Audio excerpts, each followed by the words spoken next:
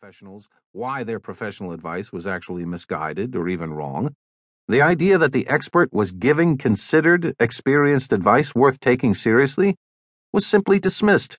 I fear we are moving beyond a natural skepticism regarding expert claims to the death of the ideal of expertise itself, a Google-fueled, Wikipedia-based, blog-sodden collapse of any division between professionals and laypeople, teachers and students, knowers and wonderers.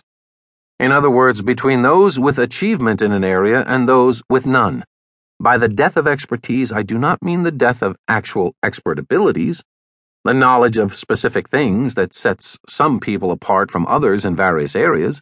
There will always be doctors and lawyers and engineers and other specialists. And most sane people go straight to them if they break a bone or get arrested or need to build a bridge.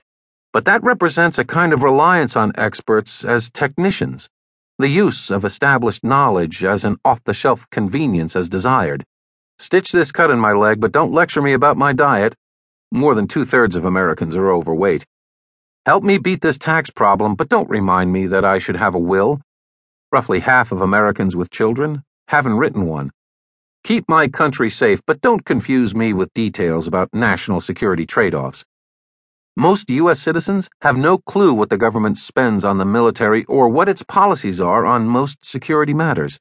The larger discussions, from what constitutes a nutritious diet to what actions will best further U.S. interests, require conversations between ordinary citizens and experts. But increasingly, citizens don't want to have those conversations. Rather, they want to weigh in and have their opinions treated with deep respect, and their preferences honored not on the strength of their arguments or on the evidence they present, but based on their feelings, emotions, and whatever stray information they may have picked up here or there along the way. This is a very bad thing. A modern society cannot function without a social division of labor. No one is an expert on everything. We prosper because we specialize, developing formal and informal mechanisms and practices that allow us to trust one another in those specializations and gain the collective benefit of our individual expertise. If that trust dissipates, eventually both democracy and expertise will be fatally corrupted, because neither democratic leaders nor their expert advisors want to tangle with an ignorant electorate. At that point, expertise will no longer serve the public interest. It will serve the interest of whatever clique is paying its bills or taking the popular temperature at any given moment, and such an outcome is already perilously near. A little learning is a dangerous thing.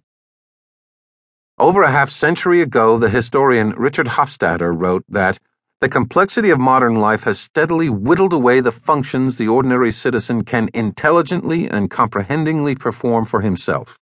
In the original American populistic dream, the omnicompetence of the common man was fundamental and indispensable. It was believed that he could, without much skeptical preparation, pursue the professions and run the government.